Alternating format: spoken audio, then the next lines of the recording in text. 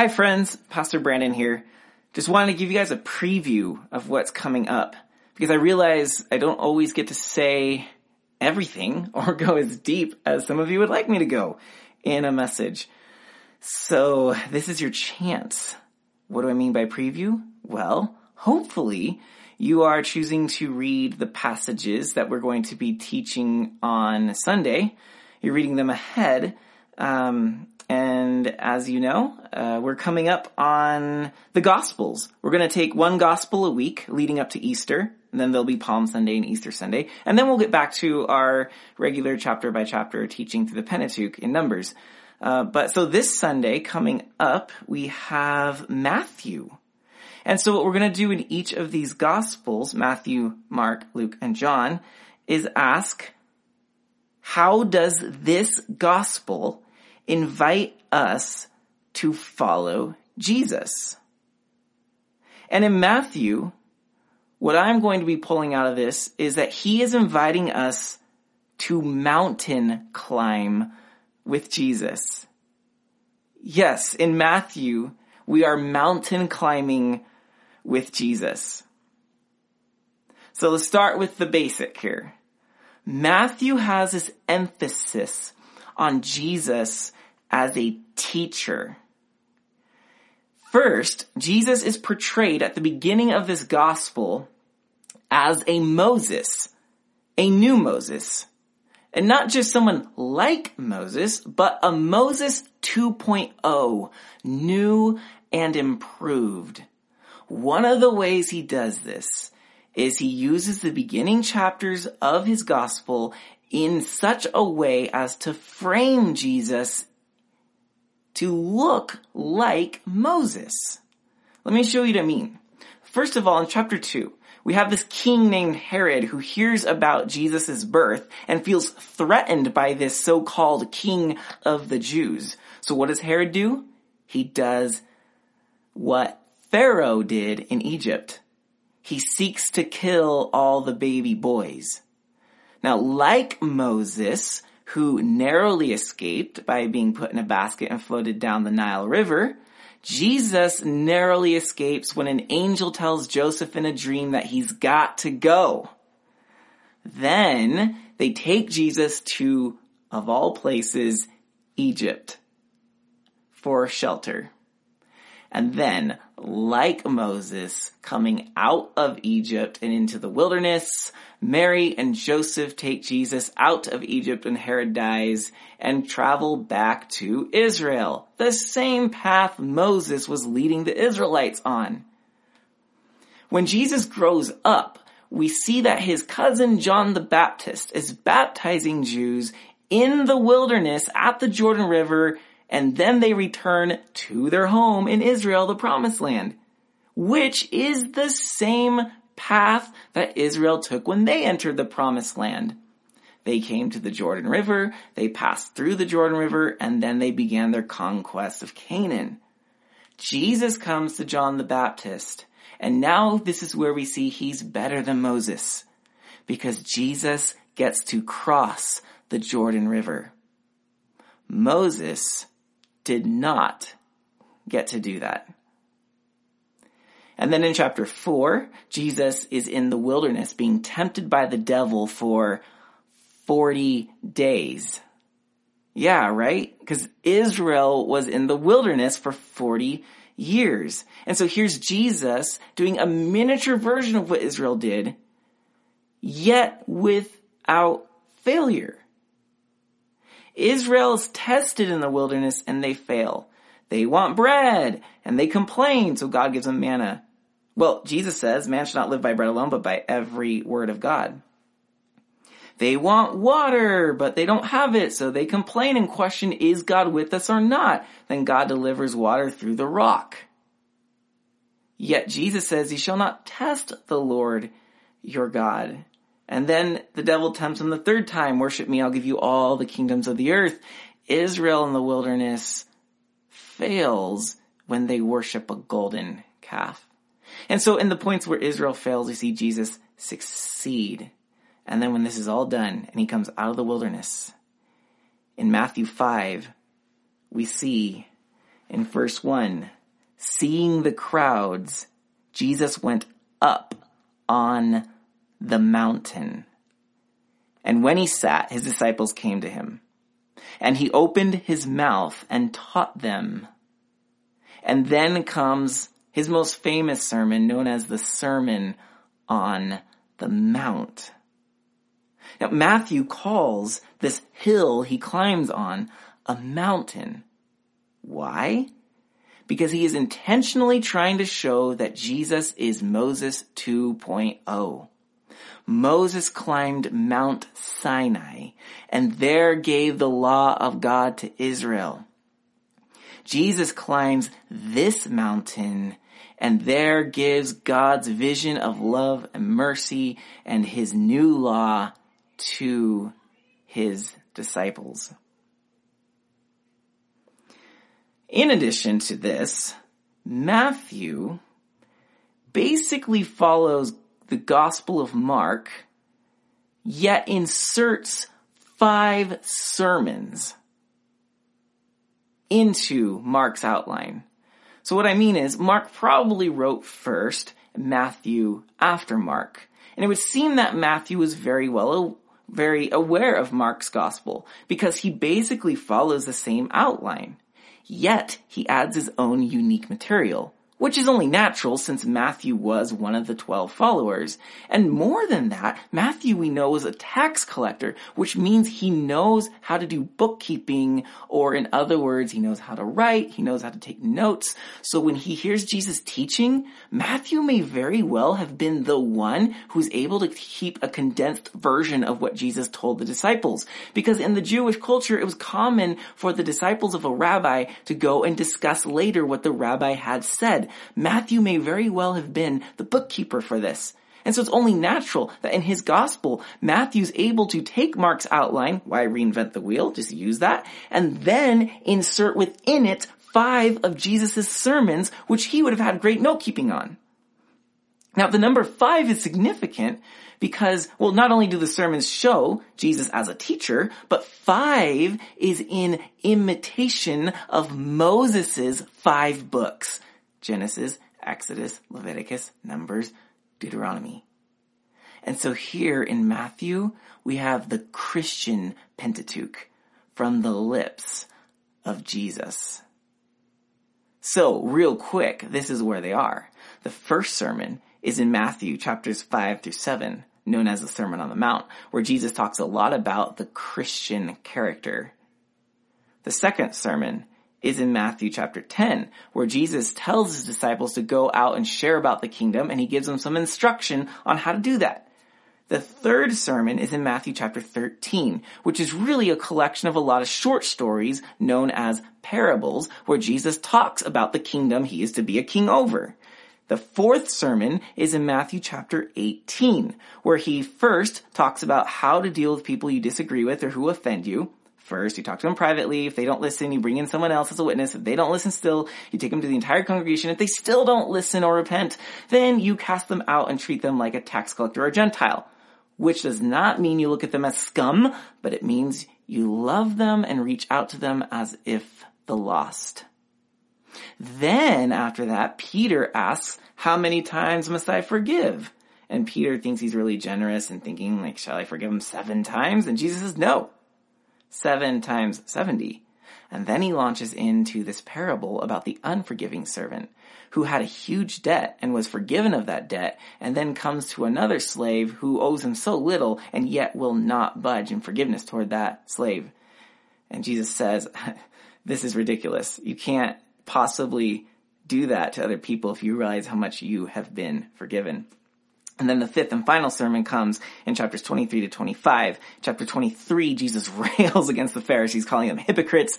It's the infamous woes, classic fire and brimstone message, in which he goes as far as saying that their father is the devil. They're a brood of vipers. Who's the snake in Genesis?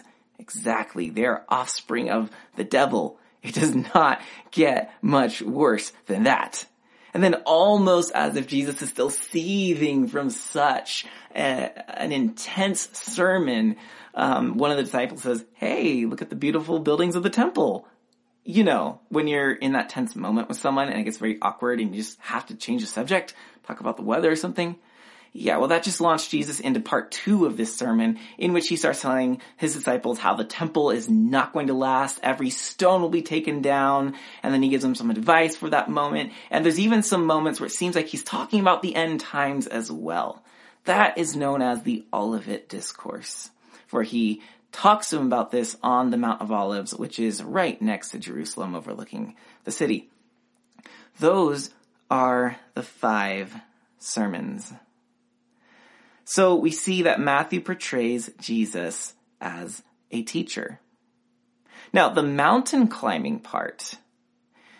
Matthew seems to like mountains. Yes, you know, Jesus teaches the Sermon on the Mount on a mountain. Jerusalem is on a mountain. Jesus spends a lot of time and gives that last sermon on the Mount of Olives. At the end of the gospel, when he gives them the Great Commission, go into all the world and make disciples. That is on a mountain. He tells his disciples to meet him in Galilee, and there on the mountain they see him right before he sends the Father. He tells them to go into all the nations. And then in the middle of the book, in the midst of all these significant mountains, we see the Mount of Transfiguration, where Jesus in his glory is revealed to Peter, James, and John. And with him are 2 other mountain climbers, Moses and Elijah. We talked about Moses and Mount Sinai. Elijah climbed Mount Carmel, where he took on the prophets of Baal and defeated them in that contest. Jesus and the other mountain climbers, bringing along with him his disciples, you and I, to be mountain climbers with him. And so in Matthew, the mountain we are to climb seems to be character. I say this because Matthew has a lot to say about our character. Each gospel has its own thing to say, and we'll get to those when they come up. But Matthew has his emphasis on character because his first sermon, the Sermon on the Mount, has a lot to say about our character. And he says things like in Matthew 5 verse 20, "For I tell you, unless your righteousness exceeds that of the scribes and the Pharisees, you will never enter the kingdom of heaven." And then in the end of the Sermon on the Mount, as he's closing all of this up, he starts giving them some practical steps. Like, now that you've heard this, do this. Like don't just say, oh, I agree with it, but go do it. Let it become part of who you are, forming your character. So he says in chapter 7, verse 21, "Not everyone who says to me, 'Lord, Lord,' will enter the kingdom of heaven, but those who do the will of my Father who is in heaven." See, Jesus is saying, don't just call me your Lord, but do what I've been teaching you. He then goes on to what I guess you could call a parable in 7:24. "Everyone then who hears these words of mine and does them will be like a wise man who built his house on the rock. And the rain fell, and the floods came, and the winds blew and beat on that house. But it did not fall, because it had been founded on the rock. Everyone who hears these words of mine and does not do them will be the opposite. Like a foolish man who built his house on the sand, and the rain fell, and the floods came, and the rains blew and beat against the house, and it fell, and great was the fall of it." You do what I tell you to do. You follow my teachings. It forms character. Character which is able to persevere, which is able to endure all the trials, all the temptations, everything that comes into our lives. You will not fall because you have character.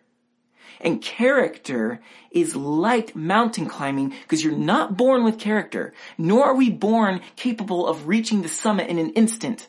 It takes endurance and it takes strength. It takes the practice of climbing a mountain to be able to get to the top. You don't always have the strength or the endurance for it right away. It's something you acclimate to. We know, living here in mountains ourselves, that not everyone can handle the thin air up here. They come up and they get winded climbing one set of stairs. It takes time to adjust to the thin air. And then, of course, we go down to the flatter ground and realize there's so much air there, we have more energy. It takes acclimating to mountain climbing and to mountain life. It's the same with character. We have to start with these little practices, and it feels unnatural at first. But the more we do them, the stronger our character develops. And then we become mountains, and there's no mountain we cannot climb. We get higher and higher up the mountain, the more and more we allow the teachings of Jesus to build character into us. So that maybe it's quite possible to do what Jesus says in the middle of the Sermon on the Mount in chapter 5 verse 48. He says, "You therefore must be perfect, as your Father in heaven is perfect." Now, we sometimes freak out about that. I do not think Jesus is saying you must be morally perfect. He knows we're human. He knows we fail. But he is asking us to move toward that direction. Perfect can also refer to the end for which you are made. You're reaching your potential. And forming character gives us the kind of substance that God has made us to have. Speaking of character and substance, C.S. Lewis has this really interesting book called The Great Divorce. It's short. You can read it even in a day. You should probably read it slower, though, to let it sink in. I've read it a few times, and I would love to finish reading it before I teach this message. I don't think I'll be able to, but it's so interesting because it's a book which, in my view of it, says essentially, character gives you substance. So in this book, a group of people travel from hell on a bus into heaven. People from hell get to tour heaven. And it's implied that they get to stay there if they want, if they can stand it. But what we end up learning is that none of the citizens of hell can tolerate heaven. For when they get out of the bus, immediately the grass hurts their feet. It's like knives, leaves and apples, and everything is too weighty. It's too big. They're afraid of being crushed. They're like little ghosts, little wisps of life in this place that is too real for them. Because in a place of eternity, everything takes on much more weight, much more substance, much more reality. And so it's because these people in their lives never form substance through character that they find heaven far too real to their liking. And they do nothing but complain. I'll go back to Lewis's view on character in a minute, but it just, that verse, Jesus saying, be perfect, he's calling us to practice his teaching and finding the purpose for which we were made through it, starting to develop substance. Then we can be like that city on a hill Jesus talks about in Matthew 5, verse 14.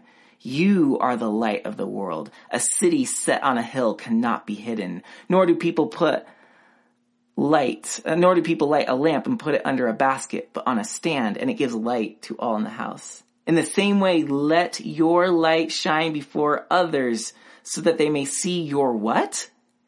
Your good works, and give glory to your Father who is in heaven. So character leads to action. It leads to works.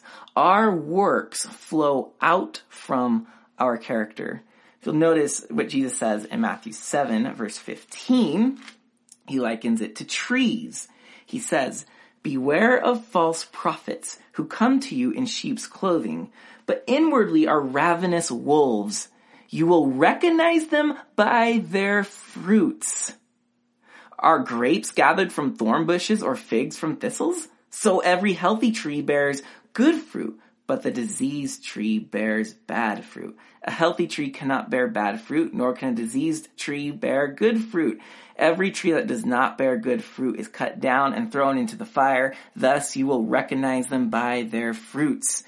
Here the fruit is the work, and that work is being produced by the type of tree that it is, which is your character. Your works are byproducts of your character, and your character is the choice to practice putting Jesus' words and teaching into action. So there he is climbing a mountain. Will you climb with him? We may find it hard, yes. Our feet may hurt. We may find the terrain rugged and not to our liking. It may not be level enough. The air may be too thin. We may not have enough food. We may not have a nice plush chair to sit in at the end of the day. We may not like mountain climbing. But not all character appeals to us naturally.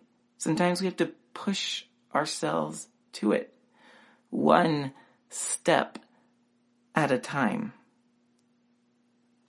You'll also notice in Matthew 12, verse 33, that Jesus, again, likens the whole idea that character leads to action.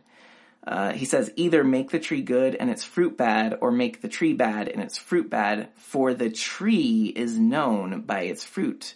You brood of vipers, how can you speak good when you are evil? For out of the abundance of the heart, the mouth speaks. So some of the character traits that Jesus is looking for are emphasized in Matthew. One of them, just to touch on two, one is mercy. And we see this one come up twice. Once in Matthew chapter 9, we see Jesus quoting Hosea 6:6. I desire mercy and not sacrifice. And the context in which he says that is interesting. In Matthew 9, we see Jesus eating with Matthew. And Jesus is at the table with Matthew, and there's other tax collectors and sinners eating with Jesus and the disciples. And then we see the Pharisees come in and say, why does your teacher eat with tax collectors and sinners? But when Jesus heard it, he said, Matthew 9:12, those who are well have no need of a physician, but those who are sick. Go and learn what this means. Now he cites Hosea 6:6. I desire mercy and not sacrifice. For I came not to call the righteous, but sinners. Pharisees, your law is falling short because Moses 2.0 is calling you to interpret everything through the lens of mercy. This happens again in Matthew, which makes it unique because it only happens once in Mark. In Matthew 12, verse 7, we see him citing this once again. This time, it's when the disciples are walking through a grain field on the Sabbath. They pluck some heads of wheat, and they eat the wheat, and the Pharisees say, ha ha, you're working on the Sabbath, you can't do that. And then Jesus responds with this. Have you not read what David did when he was hungry and those who were with him? How he entered the house of God and ate the bread of the presence, which it was not lawful for him to eat, nor for those who were with him, but only for the priests. So look, David broke the law. Verse 5, or have you not read in the law how on the Sabbath the priests in the temple profane the Sabbath and are guiltless? I tell you, something greater than the temple is here. And if you had known what this means, Hosea 6:6, I desire mercy and not sacrifice, you would not have condemned the guiltless, for the Son of Man is Lord of the Sabbath. Of course, there's a lot that could be said there, but the point there is how Jesus is once again reinterpreting some common basic laws through the lens of mercy. So the followers of Jesus must learn to start putting rules aside if they interfere with the harder practice of mercy. The one law greater than all the law is mercy.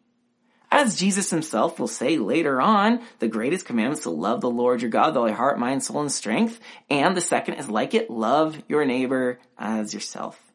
Love, love, love. Mercy is at the heart of this law. And then, of course, there is forgiveness. As we kind of covered in chapter 18, the fourth of the 5 sermons, Jesus deals with forgiveness.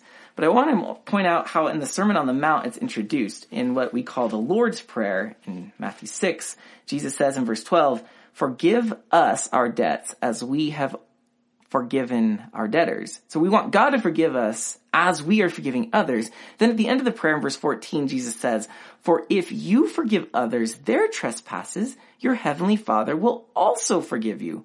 But if you do not forgive others their trespasses, neither will your heavenly Father forgive you."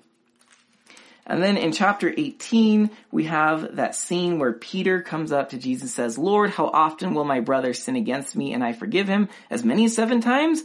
Peter thinks he's being very generous, but Jesus says, "I say to you not 7 times, but 70 times 7.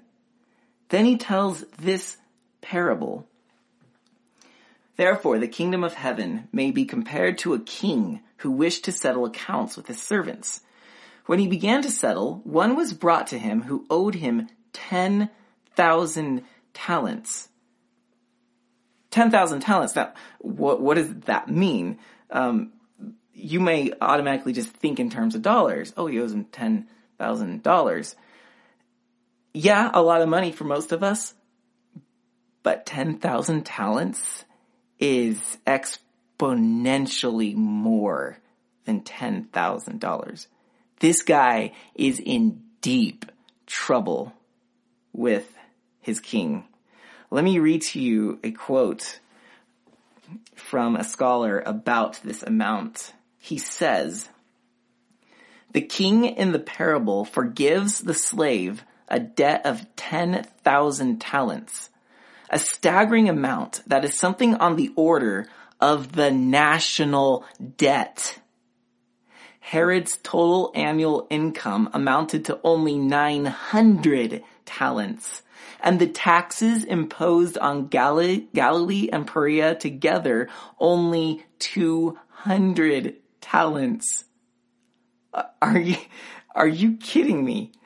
This is, in other words, trillions of dollars. This is ridiculous. And that's the point. That's the reason this is a parable, is because, yeah, this may not actually be able to happen in real life, but it's an exaggerated, absurd situation to demonstrate the absolute depth and generosity of God's forgiveness. Like, we have to be shocked into an absurd story to catch how much forgiveness matters. But we get ahead of ourselves. So far we only know that this guy owes this absurd debt.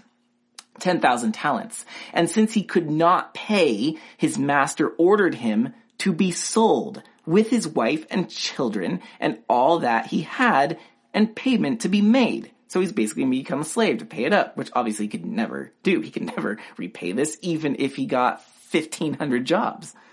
So the servant fell on his knees, imploring him, "Have patience with me, and I will pay you everything." And out of pity for him, the master of that servant released him and forgave him the debt. That's it. He asked for pity, and the debt is forgiven. But when that same servant went out, he found one of his fellow servants who owed him 100 denarii, and seizing him, began to choke him, saying, "Pay what you owe." So his fellow servant fell down and pleaded with him. Does this sound familiar?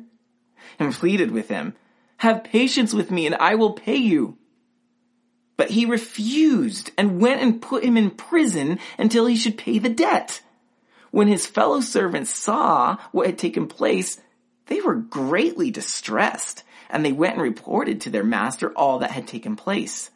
Then his master summoned him and said to him, "You wicked servant! I forgave you all that debt because you pleaded with me. And should you not have had mercy on your fellow servant as I had mercy on you?" There it is again. That word mercy. And you also perhaps have noticed that it's talking about the forgiveness of debts, which is the very phrasing that the English Standard Version, the ESV Bible, uses in the Lord's Prayer. Forgive us our debts as we forgive our debtors. This parable is putting in vibrant colors the two lines of that prayer. And in anger, his master delivered him to the jailers until he should pay all his debts. So also my heavenly Father will do to every one of you if you do not forgive your brother from your heart. And so I don't know necessarily that the point of Jesus saying, if you don't forgive others, God will not forgive you. This guy didn't forgive him, so he was put in jail. I don't know that the point is that you go to hell if you can't forgive. But it is certainly true that you will experience hell on earth if you can't forgive. Studies are showing that unforgiveness is actually physically destructive to our bodies. It opens us up to illnesses, it breaks us down, we can't sleep, it's a whole vicious cycle. And we actually suffer quality of life when we cannot forgive. Substance requires forgiveness. Character is formed when we forgive, when we show mercy. So I want to close this reading two quotes from C.S. Lewis in his work, Mere Christianity. He has this section in that book all about Christian morals and character, some in which he tackles individual ones head on. It's an interesting read, no doubt, especially when paired with his book, The Great Divorce. But I wanted to read these quotes to you to kind of give us a sense of what is going on. Don't forget, please don't miss the point. We are not being called to gain character in order to gain heaven. No, heaven's not at the top of the mountain and only those that can climb it will make it. Remember, we're saved by grace through faith. That one servant who owed some trillion amount in debt, he didn't have to climb a mountain to receive forgiveness. That was pure grace. But character is important for this. I think C.S. Lewis brings some brilliant insights. So this is at the end of his chapter, The Cardinal Virtues. And he says this: the point is not that God will refuse you admission to his eternal world if you have not got certain qualities of character. The point is that if people have not got at least the beginnings of those qualities inside them, then no possible external conditions could make a heaven for them. That is, could make them happy with the deep, strong, unshakable kind of happiness God intends for us.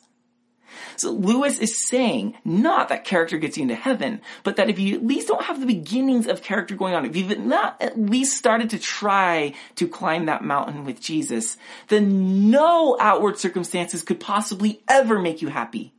Because joy and heaven begins within us. When we conform to the teachings of Jesus, that makes us capable of seeing heaven and enjoying heaven. So like in The Great Divorce, when these people from hell come to heaven, they do nothing but complain because the perfect environment is actually too good for them. They can't even endure it. It's painful to them because they had nothing within going on. Following Jesus is about forming us into the kind of creatures that want heaven because we began to experience it here now. Now, in addition to this, one more quote, which to me is incredibly interesting. I've never considered character in this light, and I hope it blows your mind too. Let me just read it, and then we'll throw some commentary. So this one is toward the end of his chapter, The Three Parts of Morality. And he says, now there are a good many things which would not be worth bothering about if I were going to live only 70 years, but which I had better bother about very seriously if I'm going to live forever. Perhaps my bad temper or my jealousy are gradually getting worse, so gradually that the increase in 70 years will not be very noticeable. But it might be absolute hell in 1,000,000 years. In fact, if Christianity is true, hell is the precisely correct technical term for what it would be. Whoa. Okay. What is Lewis saying there? He is saying there are all kinds of funny little moral laws or rules Christians have, or values, virtues, character qualities that some of the world may say, what's the big deal with that? And even you probably think sometimes, who cares? Like, it was just a little white lie, no big deal. Okay, true. If we only live under 100 years, then maybe the gradual decrease of our character or the vices we hold on to, maybe they're not going to be a very big deal. Maybe you have a problem cursing or something. Like, maybe in 70 years, that's not going to be a big deal. But he asks you to consider, stretch out that trajectory beyond 70 years. Let that arrow keep going forever. What will you become in 1,000 years, in 1,000,000 years, in 1,000,000,000,000 years? Yeah, right? That little seed of anger, that little grudge of unforgiveness, that tendency to ignore people who need your help, you stretch that out long enough, you will become a monster. That is what makes hell hell. Not that you have people who rejected Jesus there, but that you have people who refuse to allow the teachings of Jesus to have any shape on their lives. So they've done what they want, and you compound that by eternity, and that is the sort of critter that inhabits hell. If that doesn't give you goosebumps, you're not listening. You are not alive. And so what we see is that Jesus' invitation to climb the mountain with him is not about saving your soul, although that is definitely a part of it, but it's about shaping your soul. Brothers and sisters, friends, we have an amazing gift to live with God forever. And if we think about that hard enough, it should put us into this motivation to say, I want to climb that mountain. I want to be fit. I want to live in the highest parts of heaven. I want for eternity a certain kind of character that will continue to go in a good direction. Yes, brothers and sisters, today we have the opportunity with every decision we face to shape our soul toward heaven. So may you be challenged. May you find it worth following Jesus up the mountain. And you know what will happen when we do? The transfiguration will happen. You will change. The world will change. Happy hiking.